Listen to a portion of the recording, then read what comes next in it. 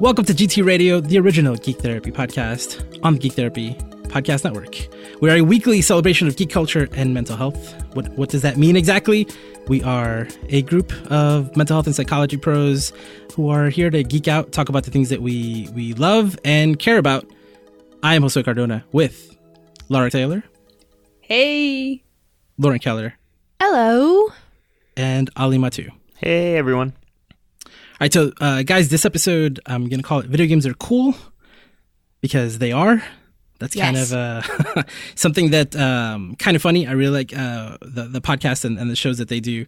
And every now and then they're talking about games, and sometimes they'll just look at each other and be like, you know what, man? Video games are cool. And someone will respond, video games are cool. And it's true. It's like, it's become kind of like a little mantra that they say. I really like it. I've started saying it myself because it's true. Video games are cool. Video games are cool. They are cool. And, you know, we've had a pretty shitty couple of weeks. There was a horrible shooting at a school in Florida, and it only took the president 1 week to blame video games. It usually takes less time than that, I feel. Not a high score for that one. No. So I see what you did there, Laura. Yeah. I'm picking up what you're putting down. So I figure this is a good week to celebrate video games and not necessarily get into the why video games do not cause people to commit violent acts. We've done episodes on that in the past. I think on every Geek Therapy show, there's been at least one episode about that. There's tons of research, and maybe we can talk about it in detail. But today, I just want to celebrate video games, just have a good time. And because last week we forced Lauren to watch a Marvel movie, which is something that she usually doesn't do, we're paying her back by doing an all video game episode. This is kind of her jam. Woo. And so Lauren, I'm gonna pass it off to you. I want you to lead us in some celebratory video game conversation. Okay, thank you. I love video games, and video games are cool. Video games are cool. Video games are cool, and I'm really Cool. They are cool with the R, not Yes. A-R-E. That means they're extra cool. Mm-hmm. I really appreciate the opportunity to, talk about video games and especially on Geek Therapy Radio from a celebratory perspective. That's definitely how I feel all of the time. I don't really have a name for what we're going to call this segment going on. I've been playing with a couple of ideas. In our Slack, I've been calling it the Play Zone because that makes me laugh. But maybe our listeners have some ideas that they can pitch to us over the next couple of weeks. I'll just leave that sort of open-ended. But what I wanted to do is I wanted to ask questions, sort of discussion starting questions, and have you guys each answer yourselves, and then depending on how much time is how many questions we'll get through. But I could talk about games for forever, but that doesn't seem like a great idea for a podcast. So I'm going to start with a question. What is an example of a game that really gets you into the flow state? And I know that everybody here has a good understanding of what flow state is, but for our listeners who might not, flow state is a state in which the challenge of the thing you are trying to do lines up with your ability to do it. And as the challenge goes up, you become more skilled, and that's how you stay within the flow state. I wish I had a way to show you the picture of the graph that I always refer to. But anyways, the point is video games are really built around this idea of getting into the flow state, because games are teaching you how to become masters at that game. And so as the game teaches you to do a thing and you become more skilled at it, then it increases the skill and you learn how to do it better, and that gets you in that flow space. So I wanted to ask you guys what are examples of games that for you specifically are really good at getting you into that flow state where you're not really self-aware anymore, or you're not paying attention to how much time is passing, Or you look down and you're like, oh, dang, I should have started dinner an hour and a half ago. I'm starving. Let's start with Ali. The biggest game that comes to mind that has done this consistently is Mario Kart. It's probably my favorite multiplayer game of all time, and one of the reasons why it always gets me in a flow state is no matter who I'm playing with, I usually have a really great time. And I'm probably I'm best at the GameCube and Wii version. The most recent version I'm not as good at, but what I like is the game sort of it calibrates things so that if you're in the back of the race, you get better power-ups, and if you're in the front of the race, you get worse power-ups and you get bombarded by more weapons. So it really calibrates nicely that skill meeting that challenge task, and it does that in a social way too, so that everyone that plays has a good time and has a chance of winning. So it always gets me into that state of flow. I'll play like a cup with someone, and then pretty soon we've done like all the cups and all the tracks, and it's like 3 hours have gone by. Nice, that's a good answer. Laura? I've got a really good example of this. Up until 10 minutes, maybe 5 minutes before we started recording, I've been playing Skyrim. Oh, yeah. Oh, yeah. Last weekend was a 3-day weekend, and 2 of those days, I probably spent 7 to 8 hours playing Skyrim. I just lost track of the time, and I really enjoy the leveling system, and I play games on easy in general, just so that if I can, that way I'm focused more on story and just enjoying the content of the game. But yeah, lots and lots of Skyrim lately, and I think if that's your kind of game, it's perfectly built for that. Other games that have done it for me are like, wow, I think I got lost in lots of skill building, and I mean that tailors to the leveling system too, where things get harder and harder as you go, but you've mastered that to that point, and you just get lost. And I've done a lot of long gaming sessions with WoW too. Can I ask what kind of build you're doing in Skyrim?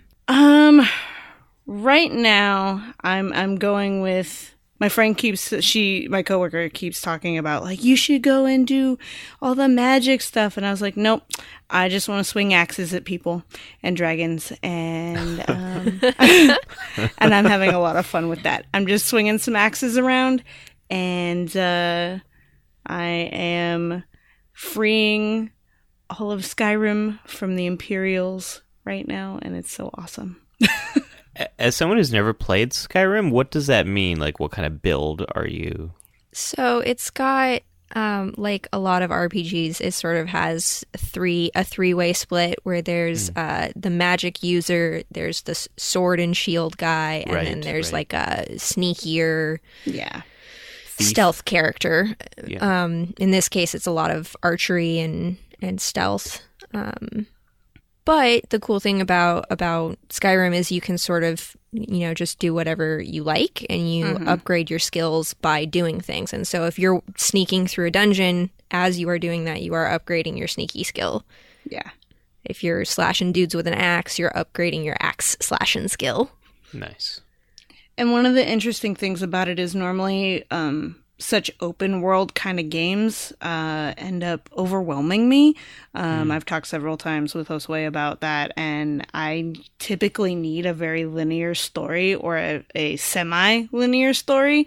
But this has not overwhelmed me yet, and so far I haven't had any like issues making decisions on what to do next, which has been a problem for me in the past. And this game, I've just been like, oh, I'm going to go do this thing. Okay, that's done. What else is around here?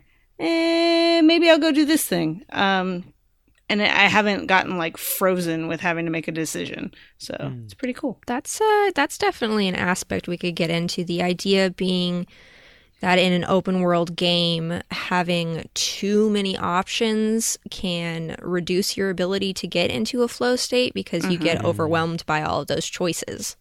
Yeah. And then you're like, never mind, I'm not going to play. I've done that before. Yeah, I've done that too. Well, and that's why like a game like Mario Kart isn't flow state inducing for me, because there's so much start and stop. Like once you get hit by an item, it's like, oh, I lost it. Like now I have to get back into it. There isn't like continuous flow. That's a good intro to Josue. What is your flow state game? So my easy answer, the first one that I thought of, was rhythm games like Guitar Hero, Rock Band, things like that. Oh yeah, Where, like the way they're designed, like literally your eyes are just looking at one thing, like you're narrowing your sight. Like after you finish a song on one of those, like the whole world seems to be like moving, right? Because you're even your eyesight is focused. And usually in Guitar Hero, up until I get to like needing an orange note, to like hard mode, that's like the flow for me. But the game that most does it for me is a game called Resogun on PS4, which is a shoot 'em up. So like you're like a little ship and you're flying around the cylinder, and there's more and more enemies coming at you, waves and waves and waves, and you're continuously getting waves of enemies and then upgrading your weapon and getting more waves of enemies. And it's one of the first games I ever platinumed. It's a game that I've beat on every level, done flawless runs, and the way that it escalates very slowly, but it's just so satisfying. That's one where if I want to get lost in a game, that's the one I go to. Nice. And that's the one I watched you play on Twitch a while back, right? Oh yeah. I think I call that one like a stress reduction on Twitch or something like that. Yeah. What does that mean? It's the first game I ever platinumed. I feel like I'm the resident old timer here, but what does that mean? So starting with the Xbox 360, you would get something called achievements, and every game has a set of achievements. Bleep, bloop. And in Xbox, you would call it getting a 1,000 gamer score. Most games have 1,000 points, 1,000 points worth of achievements that you can get. So in Xbox world, you would call that like getting all the achievements. In PlayStation world, it's the same achievements. If the game is on both consoles, it's the same achievement. Just that in PlayStation, you get gold, silver, bronze, and then a platinum trophy if you get all the other trophies. Oh, that's kind of cool. Yeah, so it's a game that I beat not only all the way through, but I got all the achievements, which means like I did it, without losing a single life. I did it saving, like I did perfect runs at the highest difficulty. Like I did all the other things that the game asked me to do. Nice. Very satisfying. Josue's so fancy. I don't have any platinums. Not even a Telltale Platinum? I don't think I finished a Telltale game. Oh, yeah. They just give you one for finishing a Telltale game. Yeah. Damn. I don't think I've gotten any platinums. I mean, not that I have a PlayStation, but it's hard work. It is. And they usually have like a couple of, like I got really close in Limbo, I think. I got close to getting all of the. I found all the secrets stuff, but you had to beat the game only dying 3 times, and I couldn't do that one. Well, spiders aren't going to let you. It's not. It was really more the later levels where it's like more speed platforming that I'd get stressed out and die by accident. Yeah. But yeah. I got all the coins on the new Super Mario Brothers for the Nintendo DS. Nice. So that's kind of the same thing, right? It is. So that Nintendo doesn't do achievements. I know, that makes me really sad since I'm playing Skyrim on the Switch. They do. Yeah. I mean, they do other sort of in-game collectibles. I mean, I'm thinking of Super Mario Odyssey, and that game is like a bajillion collectibles. So that's kind of achievement in of itself. Okay, I'm going to answer my own question about flow games. The easy answer is Tetris. I grew up on Tetris. I can play Tetris for, 3 minutes or 3 hours. I love Tetris. And that is a game where it's like I can't play it on a bus because I'll miss my bus stop. Because I'm too focused on getting, trying to get the Tetris and everything. For another example, of a more recent game would be like a roguelike, something in the vein of Binding of Isaac. I find it really easy to slide into and sort of, if I'm stressed out, I stop feeling stressed out because I'm too focused on the game to, think about my own issues. I get sucked in and I'm not paying attention to the time. I feel like I'm making progress every time I play, where I feel like I'm getting better and I'm understanding the game, especially in Binding of Isaac, where the more that you play the game, the more that you start to recognize how rooms are set up and what items do. And so once you start recognizing that stuff, you actually become a better player because you know which items to pick up and which ones to skip over because they're gonna take away hearts or what have you. So that's definitely a game I can get into a good flow state. Yeah, Binding of Isaac is also a shoot 'em up like Resogun is. So it's that same feeling. Yeah. There's certain games where I was able to get into a flow state and then I couldn't, and it kind of ruined it for me. So StarCraft is one of those where I loved playing StarCraft 1 and 2, the single player. And then when I play online and I get my butt kicked, it just no longer is fun for me. Like I would get rushed and I would be killed and I'd be like, it would be game over. And even with the matching system, like I was just so bad at it that I would always be destroyed.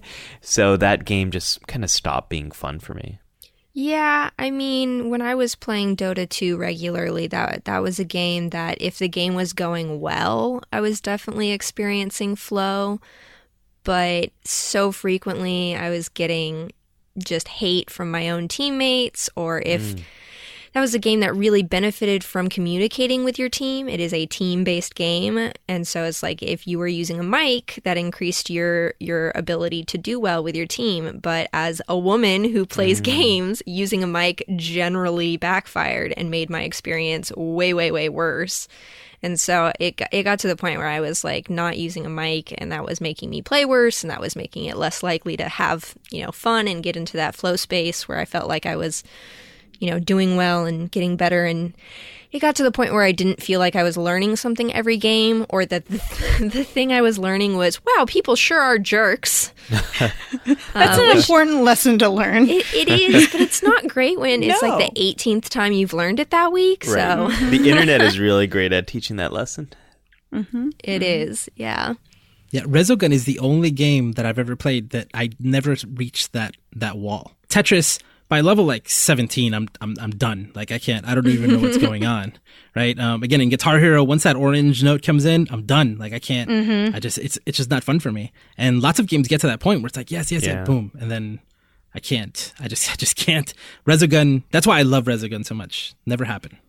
That's kind of the magic of games, though, is that, I mean, in theory, flow state is not sustainable. You can't infinitely increase skill and challenge. So at some point, you're going to either become so skilled that it's not challenging anymore and you get bored, or it's going to become so challenging that you can't, physically get any more skilled. And like that's like, original Tetris, where it's like it gets to the point where the blocks are dropping faster than is humanly possible to like see, so you can't actually respond to it.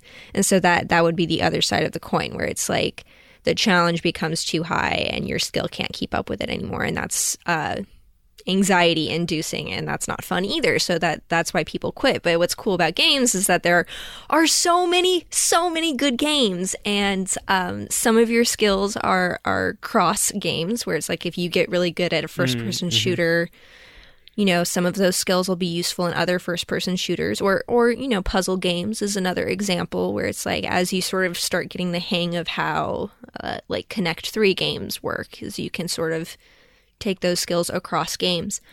But every game is going to have something that's a little bit different, and it's a different way of looking at things. It challenges you in a different way. It makes you do things under a certain time limit, or with a certain number of friends, or and stuff like that. Where even though eventually a game won't really be able to sustain a flow state, there's always more games to check out. I love games. Video games are cool. Oh, man. I also think it's cool when a game might pull you in the gameplay, and the story is also kind of what keeps you hooked. Oh yeah, that's what I felt with Knights of the Old Republic on the original Xbox. The gameplay was a lot of fun, and the story just kept me so interested in what was going to happen next. So it's kind of a nice break sometimes when like you've been doing a lot of work in the gameplay, and then like you get rewarded by this giant like story reveal. Yeah, definitely. I think that narrative games are a little bit harder to create flow because there's not as much challenge. But I don't think it's impossible. I think that people can get totally... Maybe flow isn't the right word in that case. Maybe it's more about transportation at that point where you're getting really sucked into the narrative. But immersion, transportation, they both go hand in hand with flow, I think. They all hang out together. Yeah, flow is hard to talk about because so many people talk about flow is like when you're in the zone. But it's like, well, you can be in the zone in a book. That doesn't mean necessarily that it's not the same challenge, your skill meeting the challenge type of thing. Yeah. And the challenge readjusting to then meet your new skill. Yeah, it's definitely transportation is the term that we use in my classes that we talk about media engagement and people getting really invested into stuff and sucked in, as we've been saying. It's called transportation, where it's like your brain basically disengages from your physical space and instead is transported into whatever you're reading or watching or playing. I really experienced that with a lot of the classic adventure games. Yeah. So again, like most of my video game examples are going to come from the 80s, 90s, because that's when I played the most video games. But a lot of the classic Sierra games. Those are good games. The best games. Old video games are cool. Old video games are super cool. So like Quest for Glory, King's Quest, Space Quest, Monkey Island. That was one of my... Oh, yeah, right? Monkey Island! The like transportation, like the jokes, the environment, the colors, the characters. I really felt like I was living a world that was completely based on like Pirates of the Caribbean, but even more fun. I loved those series, and I would love spending so many hours just trying to solve the puzzles, enjoying the jokes, all that stuff. It was great. Heck yeah. Okay, I'm going to switch to a new question. And to preface this question, I'm going to do a shout out / plug to the Play Dead podcast, which is hosted by Gabby DeRienzo, who has worked on several games, but is best known for sort of leading the charge of A Mortician's Tale, which is a game I am very fond of. And the Play Dead podcast is her podcast, and she interviews game developers and various people who work on games and asks them questions about death in video games. And it's a great podcast, and it's introduced me to a lot of really neat games, so you guys should check it out. But at the end of every episode, she asks her guests, what is your most memorable game death? And that can be either your own death in a game or like a NPC that you care about. So let's start with Josue this time. What is your most memorable game death? Easy answer. Eris in Final Fantasy VII. Because how did I know you were going to say that? Yeah, because that's the first time ever that you have a character and you're leveling her up. She's a love interest, and she died in the middle of the game, and like died for real. It was something that shocked me then, and I still remember. But the one that affected me the most is definitely in Brothers: A Tale of Two Sons. That oh yeah, there's a death in that game that when I think about that game and what happens with that death and what it means in the game, I still get chills. Like, it is still one of the most unbelievable gaming experiences I've had in my life. Lara, it is so impacted me that I wrote a blog about it. You know that for us to write anything, it's got to be a big deal. Yeah. Yeah. If you write something, it's even more important than if I actually write something. Yeah. Because I like writing. Mm-hmm. I just don't do it. Yeah. It was. Yeah. So that's my real answer. What did that death mean? Oh, like, I don't want to. I want to so- spoil it. Yeah. So I guess so. What I could say is the entire game you're playing it as two brothers simultaneously. With each of the analog sticks, you're controlling one of them, and you're going through the story and moving puzzle pieces around and elements of the stage with both of them. I had such a hard time with the two analog sticks, and I gave up playing the game after like 20 minutes because I was like, I can't do this. Yeah, it's hard. It's like I can imagine like It people's takes a brains while exploding. to get used to. Yeah. Yeah. And then at a certain point in the game, you lose one of the two people that you're controlling, but you have to continue on with only one of them now when you had two. And by that point, you're you have a physical loss Exactly. of your own. Exactly. Wow. Okay. Yeah. Yeah. Because you're continuing on alone, and then you're also okay. You guys got it, right? Like you got it. Yeah. I'm trying to be vague about it still, but by the time that happens, you are so emotionally invested in their relationship that when it happens, you feel like your character because like you feel like you've lost someone, you've lost something. It's an incredible.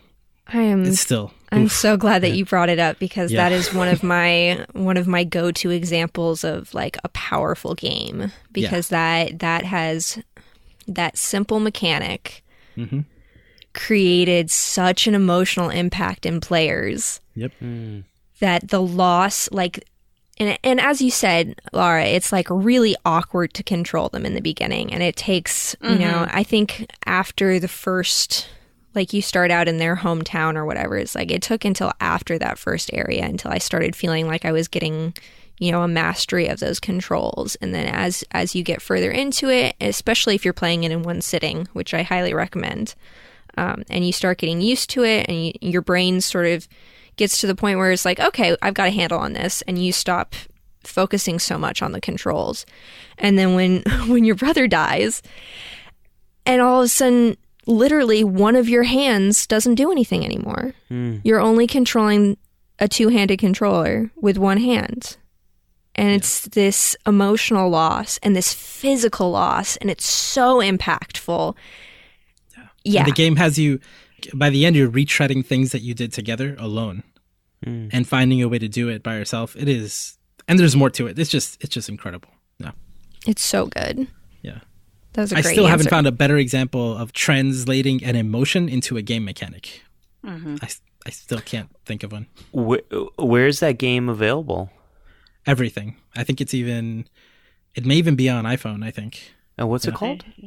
Brothers, A Brothers. Tale of Two Sons. Okay, cool. Highly recommended. Oh, yeah. Okay. Laura, what is a memorable game death that you've experienced? I was trying to think about this, and I've played a lot of games, and I know that there are deaths that I think have impacted me in the moment a lot, but the one, actually, it's not just one, but what was coming to mind more recently, pretty much anyone's death in Life is Strange. And I played the first episode of the prequel to that game, Before the Storm, and playing through. I mean, it's not really a spoiler that Chloe's dad dies. They explain that in the first game, but you witness it more. There's flashbacks in Before the Storm, and as someone who went through a parent's death at about the same age, it was so incredibly accurate and powerful. I think it wrecked me for a while, and I was like, I can't play the next episode. Plus I wanted to talk about it with Josue, and he still hasn't played. The conversation about that same topic in the first game wrecked us. I know, the conversation. I don't know if I want to do it again. And I think even, I mean, we had conversations about the whole first game, and I think anytime death comes up in that game, it is so powerful, and the choices you have to make. Did you finish Life is Strange? The first one? The first one, yeah. Did you save Chloe? Yeah. Yeah, we both did. Yeah. Yeah. Oh my those god, I other love that people. so much. Fuck those other people. Yep. Oh, that's great. Yeah. But I think when you have to deal with suicide in that game, and you have to deal with euthanasia, and just any of those moments, it leaves a mark on your soul. Again, the most fucked up thing that game does is make you feel like you can avoid your father's death. Yeah. Yeah. And give you like 10 different ways that you think you can avoid it, but then at the end, you can't. But then Josue, The you illusion have of to choice. you have to play the next one because it gets worse, Damn it. but I better, will. but I will. worse. I will. I'll play it soon. Soon. soon. I think all of the episodes, including the bonus one, are out now. Yeah, I don't think the bonus one is out yet, but the They three. said February. I guess they still Yeah. got some time. Couple more days. Okay, Ali, what is your memorable game death? Well, I feel like these are tough acts to follow, Laura and Josue. Mine is a little bit less like, I don't know, it's much more, I feel like, about fictional stuff, but still, I don't know, important stuff to me. Mine comes from Batman Arkham City. It's I'm a big fan of Batman and the Batman series, in terms of all the different Batman stuff out there, the movies, the games, the cartoon shows, and Batman. The animated series was one of my first big introductions to comic book characters, along with Batman, the 90s animated TV show. Again, I told you, everyone, it's all going to come back to the 90s and 80s for me. But you just named a game that was made in the last decade. Yeah, yes, Arkham City is probably the last big, the last big recent new game that I played. And after I graduated from grad school, I bought a new TV because I had a big tube TV for a very long time. And then I bought a big flat screen, and I bought an Xbox 360, and I bought Arkham City. And I had about 6 weeks off before I had to do anything like serious. And I sat and I played Arkham City, and it was amazing. And it was voiced by the same actors from Batman the Animated Series. I'm blanking on the actor's name who does Batman. It'll come back to me, but Mark Hamill plays the Joker. Kevin Conroy. Kevin Conroy, thank you, Josue. Yeah. And there's so many reasons why I love that game. The story is great, and the gameplay is so much fun. I felt like I was Batman. Like I have a hard time with first-person shooters, but this was a third-person. I get kind of dizzy in first-persons. And this third-person, the way you just fight, it just...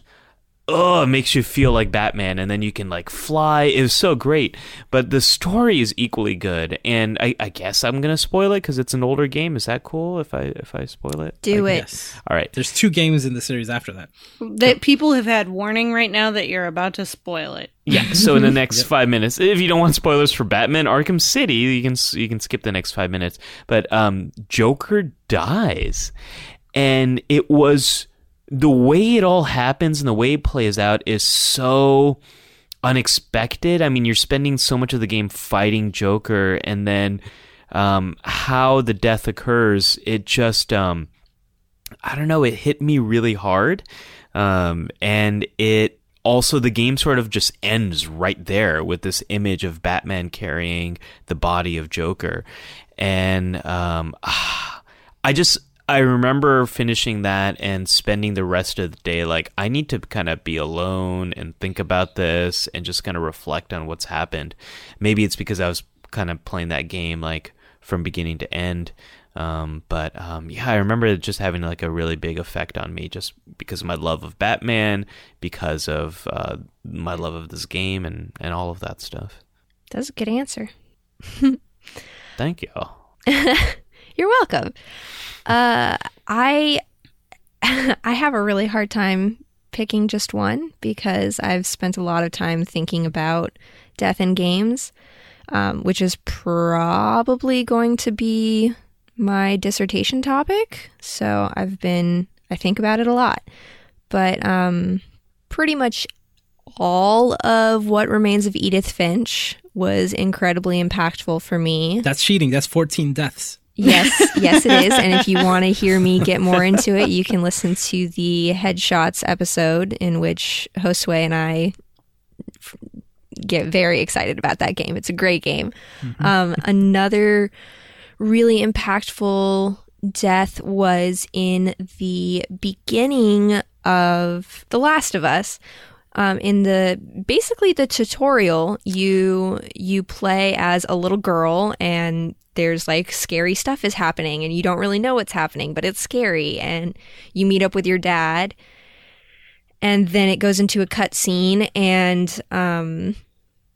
the daughter dies, and it's really traumatizing, so much so that the dad, Joel, the main character, all of his actions throughout the rest of the game, you can link back to that moment where he witnessed and held his daughter as she died, and how traumatizing that was for him, and how that intro into a game both emotionally connects you to Joel in a way a lot of other games can't quite connect you to the main character, and also really, really got a good intro into the world. And even though they do a time skip for the rest of the game, it's much later on after civilization is really sort of fallen apart.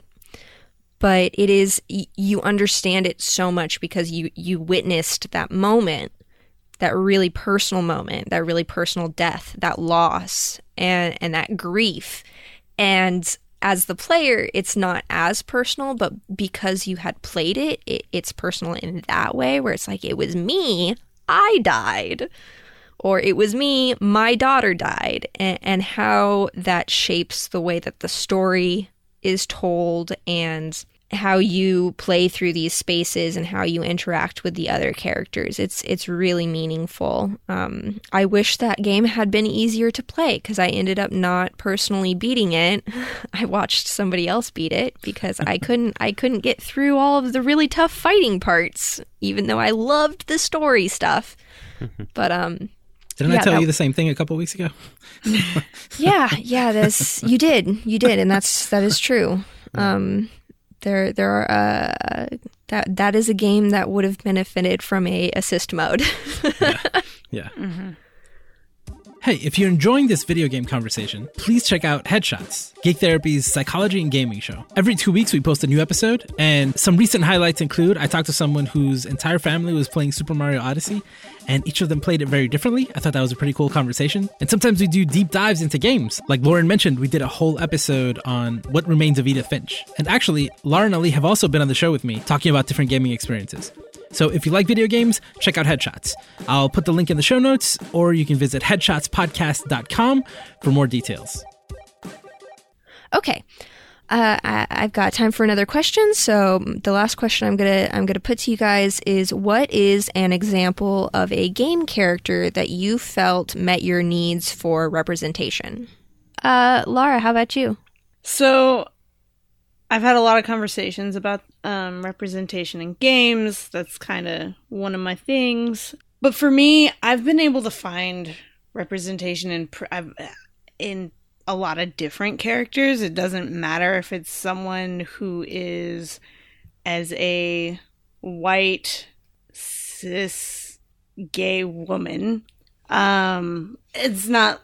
There aren't a lot of characters like me there, but I've found representation in others, whether it's a guy or someone of color or whatever characters in games. It's more about the story for me. But I'm going to hit Life is Strange up again, because I think going through the story as Max and Chloe's story, I feel like, are the biggest representation for me. I remember in the deep conversation I had with Josue about the first Life is Strange game, talking about how when I was young, I didn't come out until I was in college, and so going through the process of And I totally played Max like she had a crush on Chloe, because no other way to do it, right? I agree. Exactly. So with Max and playing that way, I got to have my teenage girly flirtations, and not, it was something I didn't have in real life until I was older. But also with Chloe, I think it was, I'm obsessed. For months after I played the game, Josue will tell you, I could not stop talking about Chloe. And I think with that, it's this idea of, sometimes before I got married, I would see a girl and be like, I don't know whether I want to be her or be with her. So I don't know. Oh and my I think gosh. and I had that with Chloe. That's so relatable. It's like, I don't know. I'm admiring something about this person, how they look, how they present themselves, how they act, how they carry themselves. But I don't know whether I want that for myself because of the way I carry myself and wanting to change something, or I want to be with that person and I really like them. So having that experience with the game as well, I think clicked in two different ways, both with Max and Chloe's characters. And I love them both. Mostly Chloe. Yeah, it was really nice to have that sort of queer representation of like awkward teens that are hella dope, yo. Right?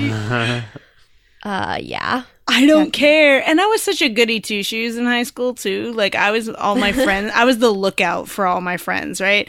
So something about Chloe really grabbed me. And that's the same thing with Max. Like, Max, the way I played Max, very, like, goody two-shoes. And, like, yeah. So it was so many parallels to my life. Oh, that's beautiful. How about you, Ollie? I had to think about this one for a while, so I'm glad I wasn't first. Thank you, Lara, for that. I don't...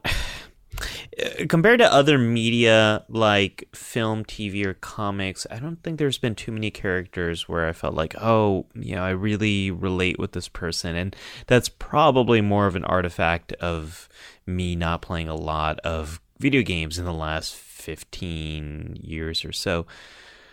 But as I was thinking about it, I was thinking about games that really resonated with me when I was younger, and games I just really got into, and I got into some of the characters. And the game series that really came up for me was Wing Commander. I don't know if anyone else here has played the Wing Commander series. Anyone ever? Is that like a flight simulator? It was a space flight simulator. And, ooh, okay. So it's known for a few things. One of the things it was known for is Mark Hamill. Yeah, Mark Hamill. That's So there's a theme with all these games. I feel most represented by Mark Hamill. Yeah, I just really resonate with like sociopaths and like Jedi Knights and all this. But the Wing Commander game, known for Mark Hamill. And the third Wing Commander game, it was a interactive movie. I think it came on like 4 CDs, and you would play a little, and then this movie scene would play out, and Mark Hamill starred as the main character. But every Wing Commander game would always push the specs of your computer. You'd basically have to buy a new computer to play the new game. But there was a character in the Wing Commander series named Hobbs. And Hobbs was the Wing Commander series is basically about humans fighting these evil cat creatures. They're kind of like Klingons from Star Trek, but cats. And Hobbs was a character who defected from the cat creatures known as the Kilrathi and joined the Terrans in their fight. And something about this character really resonated with me. The fact that he was standing up for what's right, and he sort of was alienated from the people he knew. He was living with different people who didn't quite feel like he belonged or he should be there. He was fighting alongside all these humans, and the humans kind of treated him really crappy, except for Mark Hamill's character. Christopher Blair, I think was his name. So that character really, it just resonated with me. I kind of grew up being the only brown kid in my elementary school, and then I transferred schools, and I felt then I wasn't the only brown kid, but I didn't know anyone else, and I felt really alone and socially anxious, and I felt different, and I liked seeing that representation, and I liked that Hobbs and Christopher Blair, the two of them were really good friends. The sad part of all of this is he ends up kind of being like a traitor at the end, but the reason for that is he's taken a stand again against the Terrans, who are basically about to they develop this gigantic bomb weapon thing that's going to destroy the Kilrathi homeworld, and he doesn't think that that's right to destroy these people's planet, which is his planet, so he kind of turns back to them. Spoilers for this 30-year-old game. So that was one character that really came to mind, and I wish I had more examples, but I don't. I don't want to say Dhalsim from Street Fighter, because Street Fighter has such big stereotypes, big racial ethnic stereotypes. I was actually I was really interested to hear your answer, because you said you were your family's Pakistani, right? Mm-hmm. But you grew up in America, so you're American, right? And there is not Pakistani American representation in games. I could go deep into researching, and if any listeners know of an example, please tell me, but I honestly could not think of a single one. And so it's like having to find that representation in space fantasy, right? It's I think really says something about the state of video games.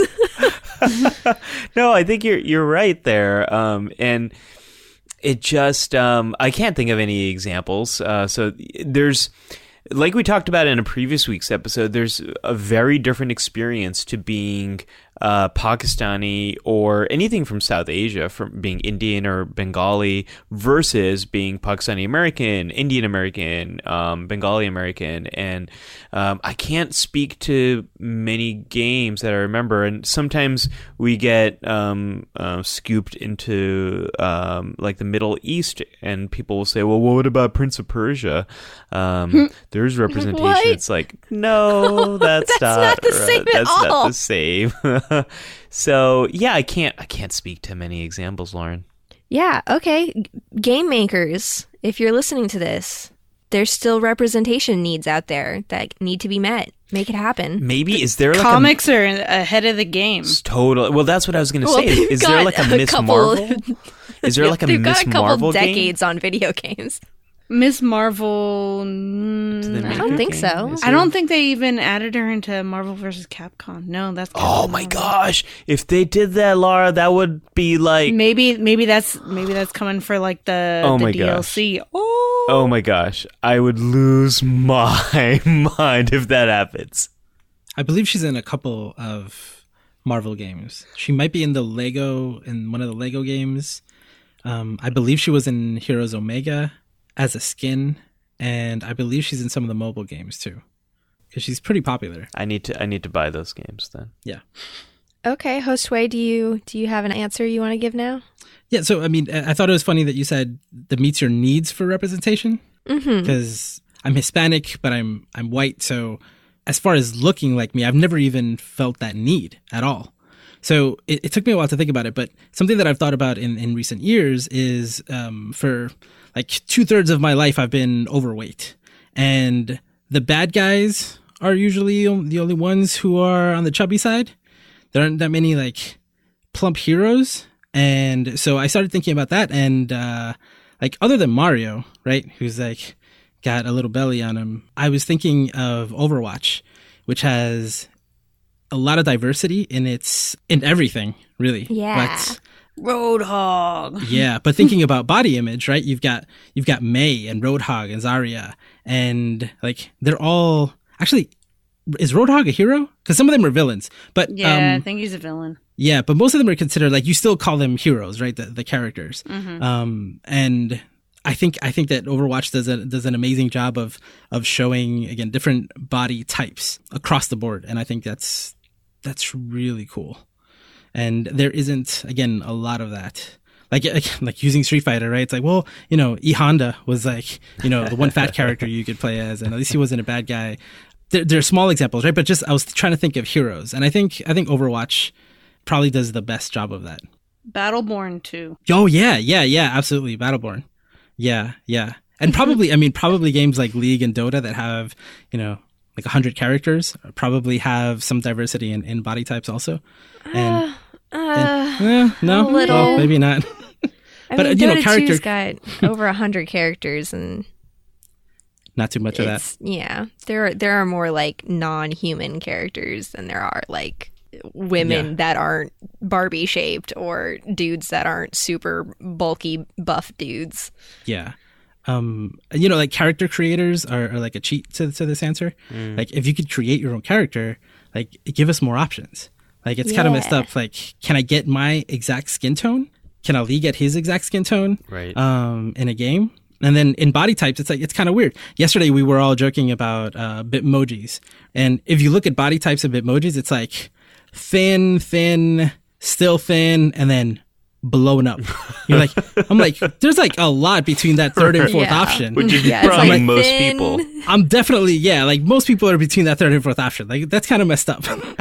Yeah. And it's like it's like a very unflattering big option. It's kind of messed up. And a lot of games, like even Monster Hunter, like has this amazing character creator for your face. You can make your face practically look like anyone, but your body stays exactly the same, which is hilarious. Because I'm like this super old, decrepit face on this like muscular buff body. It's pretty funny. Nice.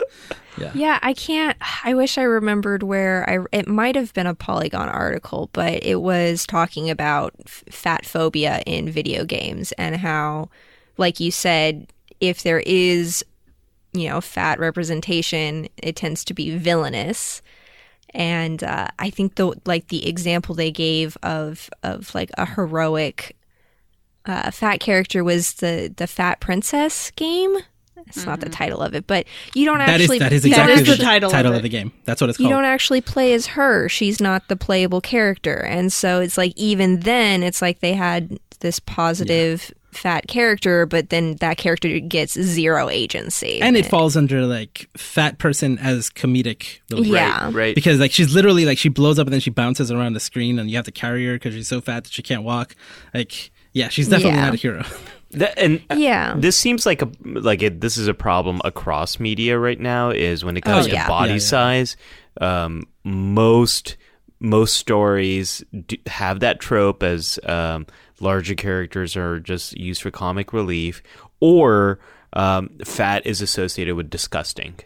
And there's not a lot of diversity in body shapes in like print, in TV, and film, and all of the stuff. Yeah.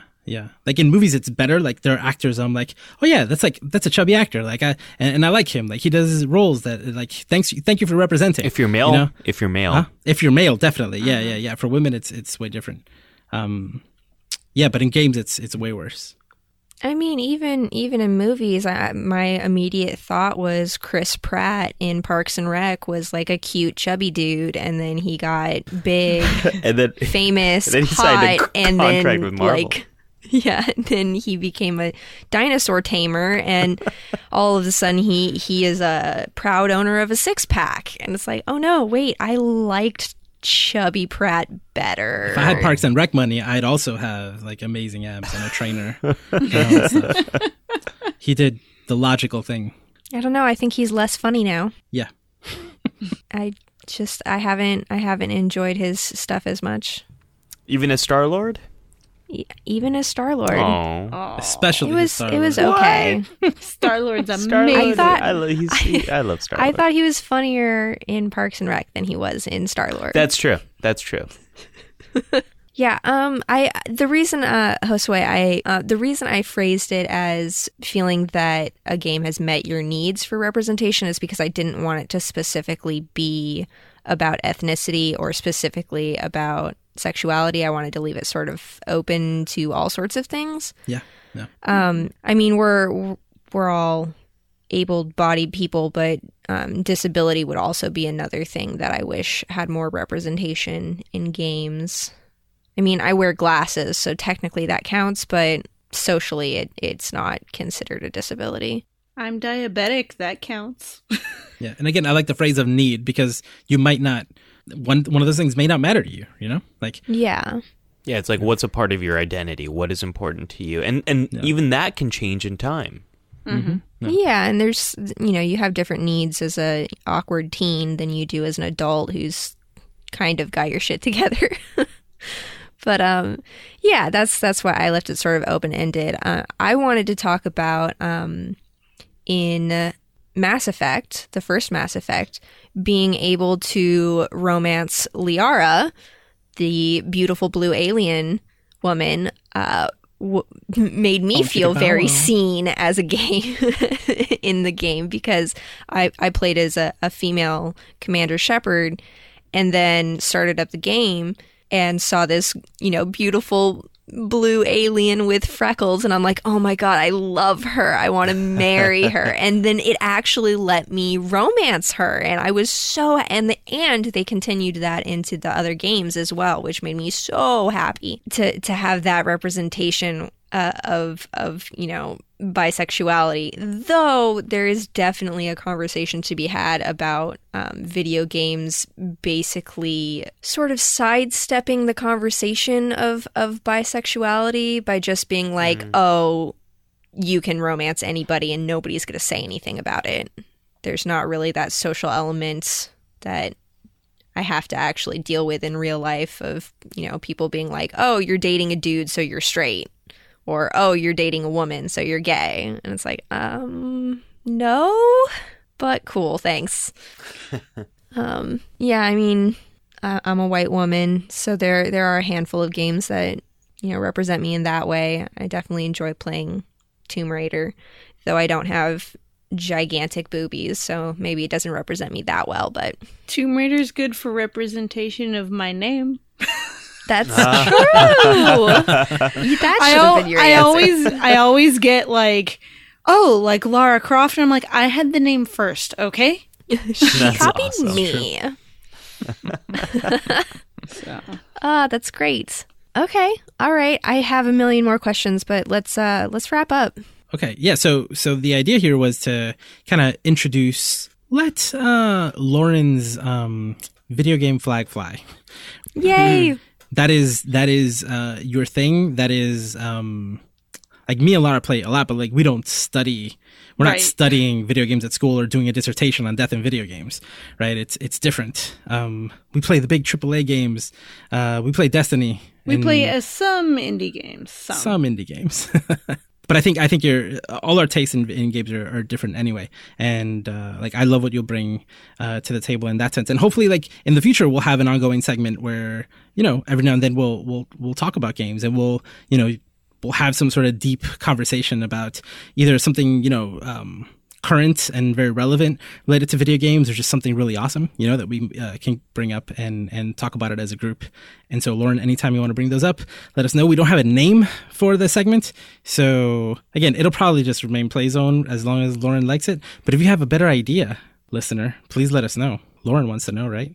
I do. Oh, I also for listeners, please tweet at us your answers to the questions I asked. I would absolutely love to hear other people's input. I want to hear how you felt represented in a game, or your memorable game deaths, though you should probably tweet those at I think her name is at Gabdar. Gosh, I hope that's right. Gabby DeRienzo on the Play Dead podcast. But yeah, please tweet at us. I want that interaction. Josue, is there any way people could submit some type of question into a queue if they have one? So I've been doing this song and dance every week. I want to hear you say it. Oh, Ali, if somebody wants to ask a question or give comments and feedback to the show, how could they do it? What's the best way? There's a really simple way to do this. And so what you want to do is you want to go to geektherapy.com/QQ. How do you spell that, Ali? Great question. There's been some confusion, mostly by Ali Matu. And so it's actually the letter Q followed by the letter Q. Just QQ. Really simple, very easy to remember. geektherapy.com/QQ. Submit your questions there, and it could be answered on a future episode of GT Radio. Thank you, Ali, for so eloquently spelling out QQ. Anytime. Very helpful. Yep. It's one of the only times where a Q is not followed by a U in the English language.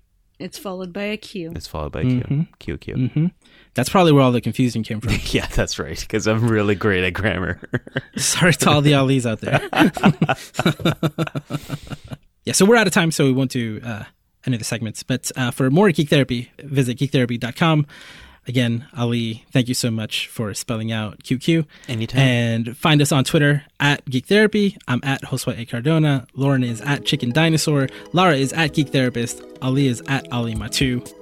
And thank you so much for listening. Please write to us. Let us know what's up. And we'll be back next week. Now exiting the play zone. Game over. You've just listened to GT Radio on the Geek Therapy Podcast Network. For more about Geek Therapy and our other podcasts, visit geektherapy.com. And for extra content, including our monthly book club and other perks, consider supporting us for as little as $1 a month at our Patreon, which you can find at patreon.com/geektherapy.